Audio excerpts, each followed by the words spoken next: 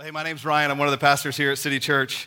What a joy to be able to worship with you this morning, and just so thankful for this time together. Thankful to hear from these students just about what God has done in their lives over this last week, and really that this last week is a culmination of somewhat what He's been doing in their lives over the last year or so as they've been growing. But also just as we were singing this morning, really thankful for Kyle and Jessica for leading us. It's just a real gift. Yeah, please. You know, when you think about, for me, I just see just the gift of all of the people. Many of you are a part of this that God has brought to our church. And so when Pastor Matt is away and he is taking some time, rightfully so, to spend with his family this week on vacation, that Kyle and Jessica can stand in their stead. And some of you, perhaps like me, you haven't sang those songs since 1997, but just what a gift to kind of be reminded of some of those things and for them to lead us. And also, I want to give a special shout out to Brother George, who joined us on the keys this morning, and what a gift he is for that. Yes. So, this week has been awesome for our students, and I pray for many of you as well that you have just experienced the Lord's kindness to you in some way. I also want to thank Caleb so much for just his shepherding of our students and the way that he has led them. And I heard, obviously, I got to go to camp for just a little bit of that time and got to see what God was doing and up to there, but then also just hearing many of the stories. And in so many ways, camp and what these students and the leaders experienced this past week is a little bit of a microcosm of the Christian faith. So many good things, so many joys, just lots of seeing God's hand at work, experiencing a ton of fun, and all of those things just in the kindness of the Lord that He brings. And yet, they were not without trial, and they had challenging circumstances that they faced as well. And so in that even, students, I hope for you as you experience that you'll see that the joy of watching and seeing God move in your life, in your friends' lives, and all of those things doesn't mean that there's not going to be any challenges that come your way or insulate you from those things, but they do sustain us, don't they? Don't they encourage us? And so we keep our hearts and minds focused on those things as we walk through the trials of this life. We're in the book of Hebrews, and so if you want to turn with me there, if you're a guest with us, we have been working our way through the book of Hebrews for the most part. Now for a couple of months, we're going to be in Hebrews chapter 6. And one of the most challenging verses in all of our Bible. Hard to understand exactly what it is that the author is teaching us, what God's Word is saying to us. And it's often debated and somewhat hard, again, for us to fully grasp exactly why we have this text. But what we do know is that it is in God's Word, and it's in God's Word for a purpose, and that is to edify us and to build us up. And so we can trust that even this hard text that I hope might, by the power of the Spirit, bring some clarity to this morning, that we can be encouraged and grow, and it is useful for us. We shouldn't just skip over these things. But before we get to chapter 6, let me give you a quick summary of where we have been and what the letter to the Hebrews has taught us thus far. And the first is that in the first really 5 chapters of this book, the author has been establishing Jesus as the great high priest. He is above all others. We know that this letter was written, again, most likely written to persecuted Christians, Jewish Christians. There's a lot of belief that these Christians would have been residing in Rome, where they were sort of in small house churches throughout the city, and this letter would have been a circular letter sort of distributed to them, sent to them, passed around, and to encourage them in their faith as they face the persecution of all of the challenges of being Christians in a pagan and a country that denies all of the things of Christ and even would kill them for their faith. This is what these Christians were facing. And so the author is establishing Jesus as the great high priest. He is over the angels. He's greater than the Old Testament prophets, the priests, who practiced and did all of the sacrifices on behalf of the people. Jesus, all of those pointed to Jesus. If we look at Hebrews chapter 4, 14 through 16, we see sort of the culmination or the central idea of this in verses 14. Since then, we have a great high priest who has passed through the heavens, Jesus, the Son of God. Let us hold fast our confession. For we do not have a high priest who is unable to sympathize with our weaknesses, but one who in every respect has been tempted as we are, yet without sin. Let us then, with confidence, draw near to the throne of grace that we may receive mercy and find grace to help in time of need. This is a summary of what this letter is intended to do for these churches, to elevate Jesus. As we've said, my friend often praying this, Jesus be big, so that Jesus would be big in our hearts.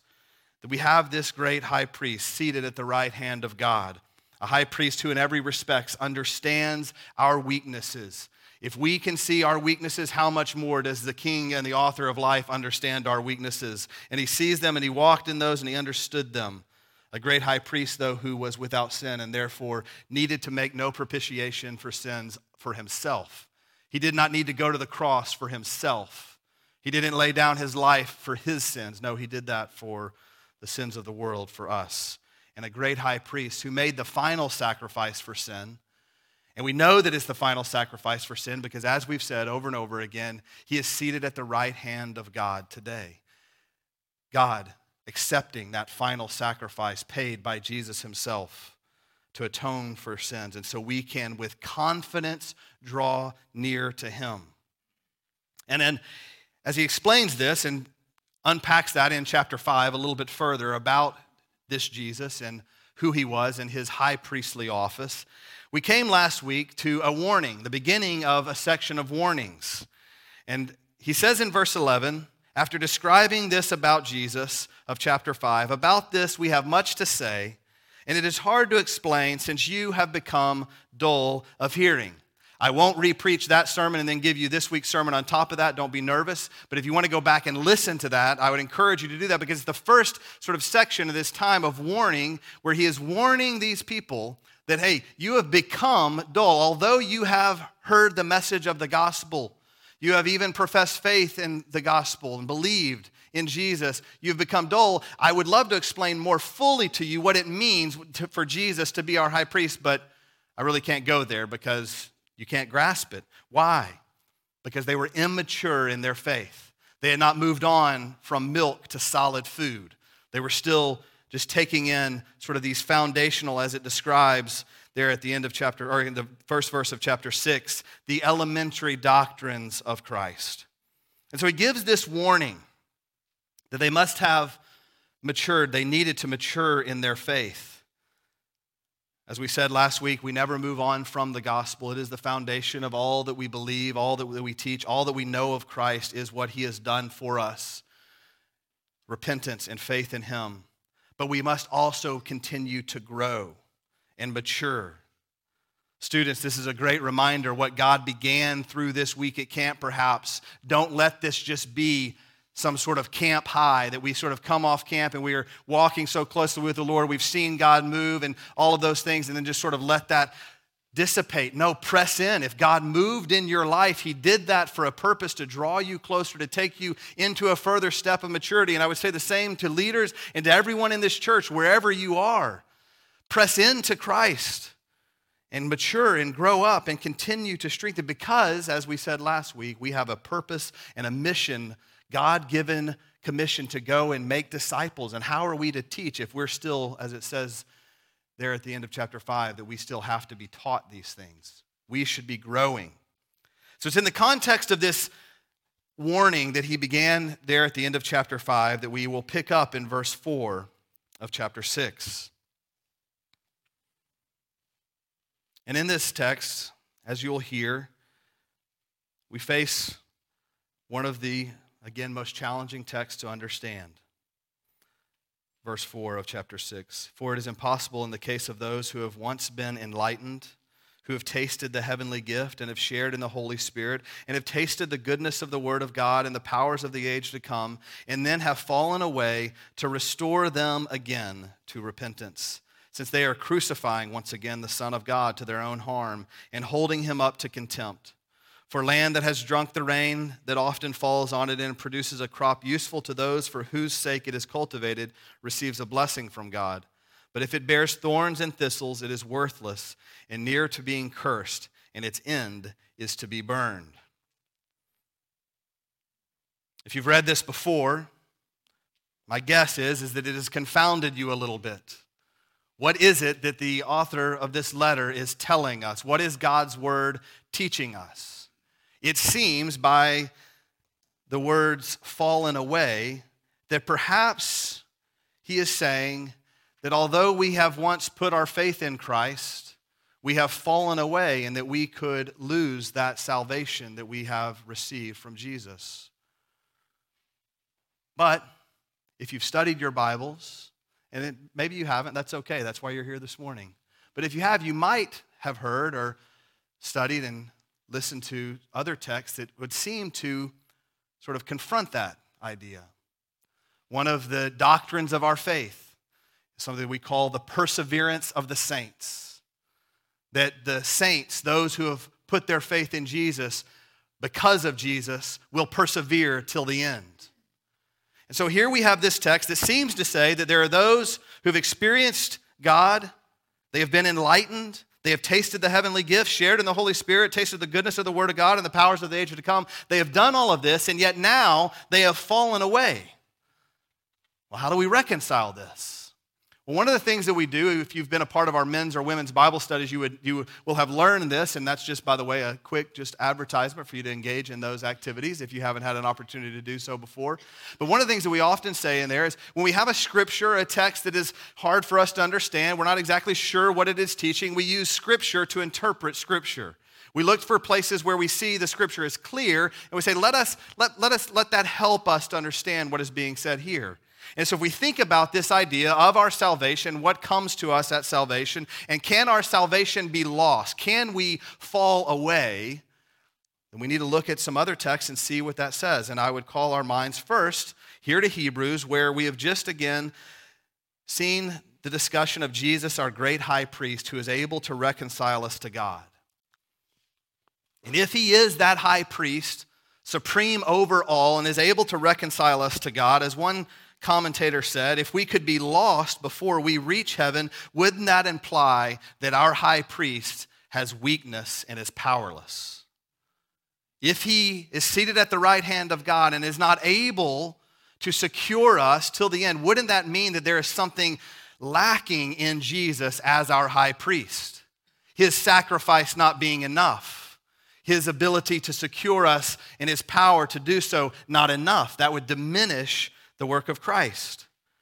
If that's still not perfectly clear, which I understand, maybe it's not, let's look at Jesus' own words to us in John chapter 10. I'll pick up in verse 27. 10:27 through 30 says this, "My sheep hear my voice, and I know them, and they follow me." This is Jesus speaking, by the way. "I give them eternal life, and they will never perish, and no one will snatch them out of my hand. My Father who has given them to me is greater than all, and no one is able to snatch them out of the Father's hand. I and the Father are one." This is Jesus' words to his disciples in the face of great persecution, where he says to them, "Those who the Father has given to me, because I and the Father are one, they cannot be taken from me." This is one of the verses where we get this doctrine, the perseverance of the saints. Or maybe you've heard it said this way, once we have been saved, we are always saved. Another way, my simplistic mind, I'm kind of, like this church family that's been around a while, it gets this. I just kind of cut to the chase. If the word eternal does not mean eternal, then it's not eternal. Did you follow there? Eternal means eternal. By definition, it means everlasting, forever. And if there was something that could interrupt that eternalness, then it would not be eternal. And I know that Jesus chooses all of his words very wisely. John 17 and verse 11 and 15, when Jesus is praying his high priestly prayer to the Father, he asks that the Father keep those who have been given to him. Are we to think, based on what we just read in Hebrews, that Jesus' prayer to secure those believers until the end, for them to persevere, that those prayers of Jesus would not have been answered? The Son of God's prayers to the Father, when they are one, would not be answered? Of course, that is not true. It can't be true. So we're left with this sort of confounding situation that we know our Bible teaches us from what we just read, and there are other texts, if I had more time, I could point to, that if we have been saved, if we have received salvation from Jesus Christ, that our salvation is secure until the end for all eternity.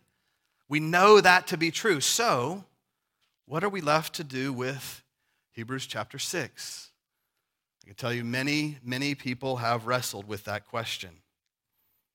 Some have arrived at this text and looked at this text and come to the conclusion that perhaps this author is in some ways calling us to look with hindsight on our salvation or perhaps the salvation of others. That we can only understand this if we're looking backwards in a sense. And we've done this before. This is what we wrestle with sometimes. We see someone who seems to experience and even sometimes may profess to be a follower of Jesus. There seems to be evidence of that. And then later in their life, at some point, whether that's days, weeks, months, or years later, they fall away and they reject the faith. And so looking back in hindsight, we would say, well, Hebrews 6 teaches us they were never truly believers in Jesus. We think of the parable from Matthew 13, the seed that fell on the rocky soil. And that is true. That can happen. That is something that can happen and does happen in our world. Students, again, I really want to encourage you to think about what you've experienced God doing and not allow that seed to fall on rocky soil. Don't just do the things of camp and sort of come back from this and sort of engage for a little time and then forget all that you learned about pursuing the Lord. But this, again, we would have to be looking backwards. And if we look at the context of the letter to Hebrews, it doesn't seem that that is what the author is doing.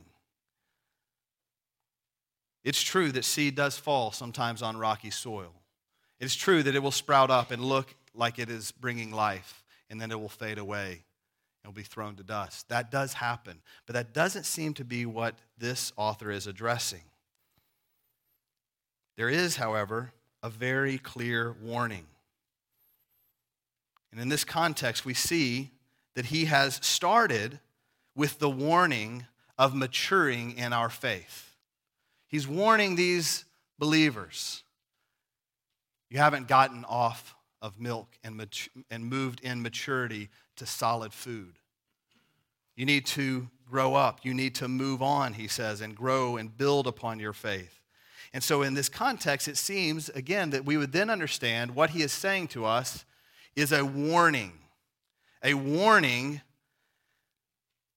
we can look the part, as Jonah said. The opposite of what he said, actually. He said, so often I don't feel like I look the part, or you might feel like you don't look the part, but it's what is in your soul and in your heart that matters most. The reverse of that is also true, friends. We can do all we can to look the part and think that we're doing all of the right things. It's a matter of what God has done in our hearts, our souls, that ultimately matters. And this warning is we got to stop playing charades. We've got to stop pretending that we have these things. You know, when I was a teen, when we were singing those songs, like for the first time,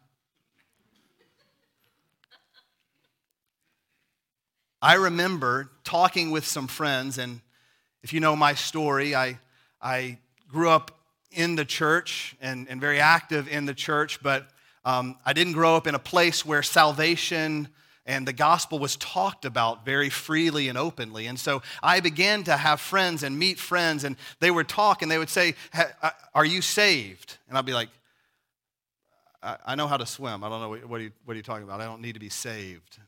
I don't understand. What does this mean? What do you mean, am I saved? Am I saved from what? Is there like a bad guy around the corner that you're worried about for? No, they would talk, and they would use those terms. And they'd talk about the gospel, and they would share, and they shared it with me, and they talked about salvation.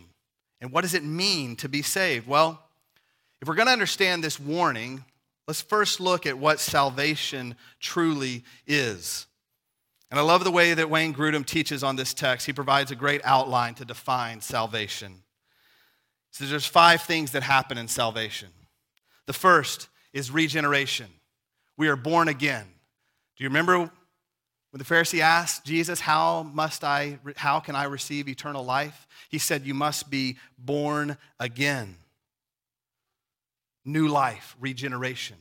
The second thing that happens in salvation is there's conversion. There's repentance from sin. We are converted from one thing to another, from the darkness to the light. We turn. There's this movement away from sin. We are justified. We receive justification, which is simply a way of saying that we are declared righteous by God. Declared righteous by God. He made him who knew no sin to be sin for us, so that in him we might become the righteousness of God. That is a declared righteousness. That is an imputed righteousness that comes from God alone. That's justification. We're then adopted into God's family. You hear us refer to this church as a family very often. We talk in terms of brothers and sisters, my faith family. As we've had to move to 2 services, you can probably have, if you've been around a little while, you know we've tried to do all we can to sort of perpetuate and hold on to. We are a family. This is a family of God, and we have been adopted into God's family. Some of you don't have good earthly families, and so God's gift of grace to you is that you've been adopted into this family. Now, this one's kind of messy because you got me around, but other than that, it's a pretty cool family, and we've been adopted into that family. Fifth thing is sanctification begins. We break from our sinful ways. We break from the desires of our past, and we turn, and we begin to look more like Jesus. Now, that is not perfection. That is not something that is immediate, but is a process that happens. All 5 of those things in salvation happen at one time. And did you notice that those things are the work of God? Yes, we repent, but it's in response to being given new life in Christ. Yes, we begin to participate in this sanctification. There's things that we do. We gather with the family of God. We spend time in his word and prayer, all those things. But it is the work of God in our lives. And those things happen all at once. You can't take one without the other. We don't get to just be adopted into God's family without being reborn. One time, a long time ago, I described it in this way. When I think of repentance and turning and sanctification, there was a time when I walked into a bathroom, and as I began to look around me in that bathroom, I noticed that there was colorful wallpaper and a couch, and it smelled really nicely. I knew I was immediately in the wrong place, and I turned, and I went the other direction. That is what it looks like. I saw and realized this is not right. And I turned away and I went the opposite direction. I did that physically, but spiritually and metaphorically, this is all what is wrapped up in our salvation. This is what it means to be saved. And when we are saved, all these things happen at once, and this is a work of the Holy Spirit in our lives. Would God begin that work and not bring it to completion? All the Bible scholars in the room are thinking Philippians 1:6 right now. No, of course. He who began a good work in you will be faithful to complete it. He will do this. And the work of God is evidence in our lives through repentance and sanctification. We see it in our own lives and in the lives of others most as we see repentance and sanctification happening. One of the tests that's worth considering in your own life, have you repented of your sins? That was my challenge. I knew of Jesus. I understood that he had died on the cross for sins. I knew that he had taken his life up again 3 days later. You would have received no argument from me on those points. But it wasn't until I recognized that it was my own sin that put him on that cross, that he went to atone for, that I needed to repent of my own sins against an almighty and holy God. That is when the work of salvation began in my life. Have you confessed your sinfulness to God? Have you seen his hand at work in your life as he leads you away from that and you look more like Jesus?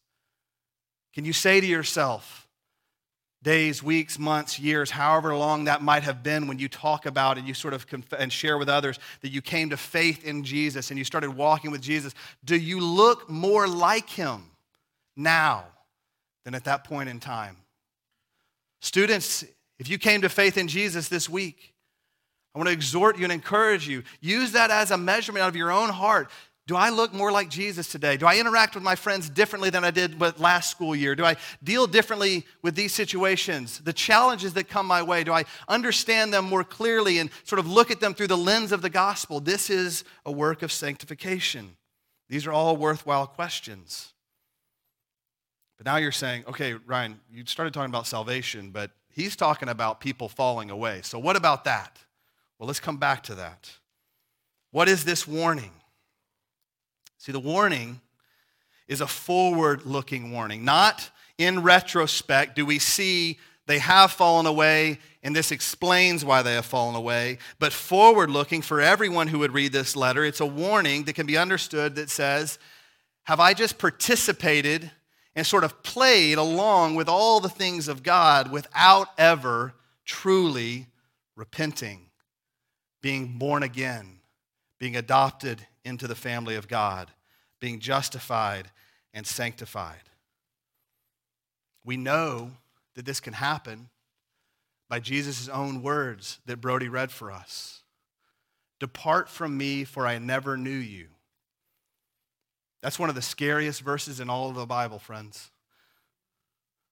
And I don't put that before you in condemnation or in judgment. You're here by the grace of God to say, stop playing around. Stop playing as if I need to do this and look this way. It's about the external work that I do that puts me and makes me right before God. Because you notice, when I talked about salvation, there wasn't anything related to my works of effort. No, it's what God has done.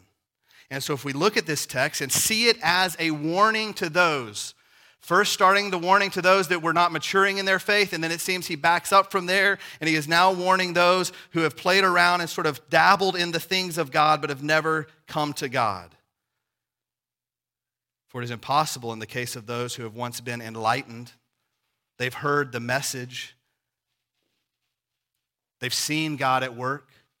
They've understood how he moves and what he does. They've tasted the heavenly gift, the church. They've shared in the Holy Spirit. They've experienced all of the things of God. Even tasted the goodness of his word. You've heard some scripture read before. And you've said, yeah, that sounds good. I like that. I'm going to put that on my Instagram so I'll remember that one. The powers of the age to come. You've experienced these things because you've been around God at work and God moving, and yet they fall away. Why? Because they were never converted. There was not ever truly new life that came. And he's warning, just as he had said other times before in this letter, don't forsake today. Listen to this message while today is still today. Let today be the day of salvation. And so I want to encourage you again, if you hear this, yes, heed this warning. And perhaps it's to bring some conviction and some caution. You should say to yourself, I need to think about my walk with God, my walk with Christ. What has he done? Have I ever repented and believed? And know that we can't play around. We don't just get to act the part, because that is not where new life is found. And this warning, I hope you would hear again as a message of God's grace to you. That he brought you here this morning so you could hear.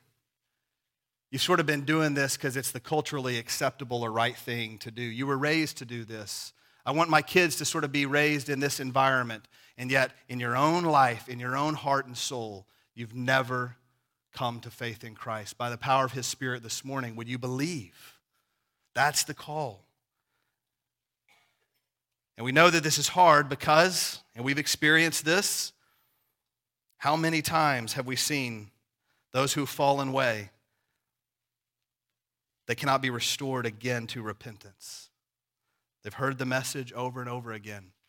I'll confess to you, before we moved to Melissa, around 2009, 2010, my family and I were considering where God was leading us, and I knew that we were called to plant a church, and we were really willing to go anywhere. At least I was. My wife, less, she's a Texas girl. I'm a Texas guy too, but I was like, just a little more faithful. And She's not in here, so I can kind of pick on her. She was in the early service. I held that back last time. But it's not true.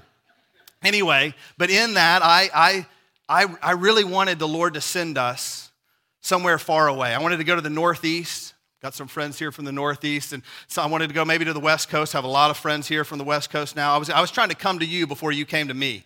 And I wanted to do that because in my heart and mind, I had grown up in this context here in Texas, here in the South, where attendance in church and believing in the Bible and professing faith in Christ just seemed to be the culturally right thing to do. And if you didn't do that, you were somewhat maybe odd or the outsider, again, when I was younger. That's changing now in our context. But I wanted to go to a place where people who rejected Jesus knew they rejected Jesus, and I was going to go and hopefully point them to Jesus.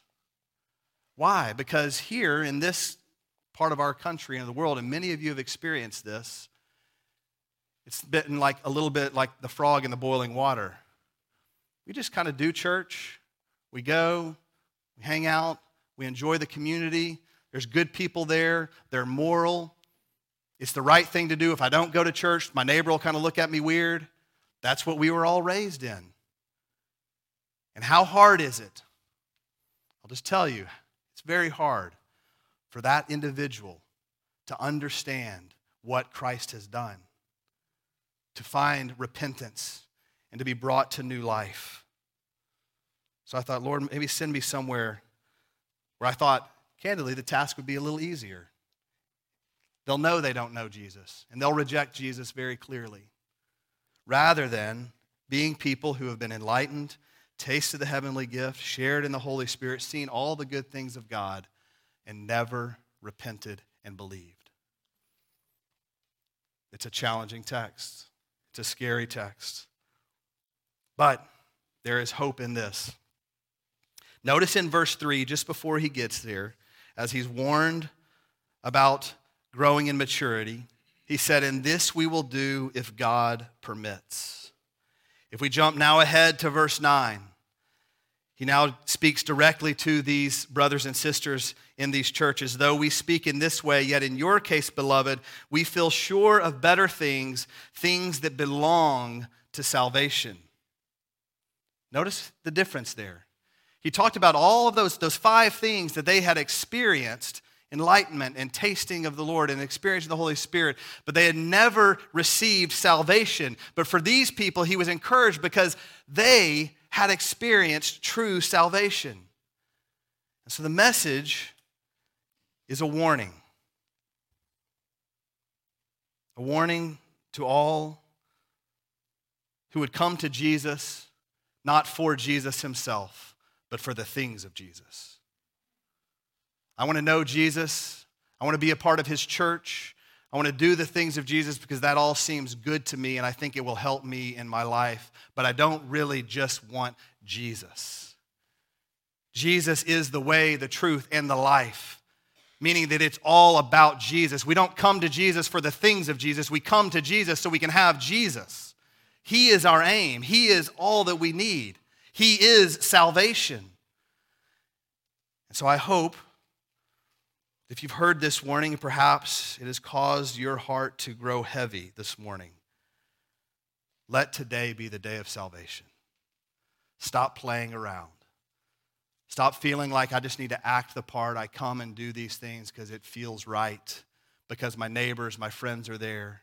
Those are all good things. Those are all good gifts from God, all the things that we experience as a part of his family.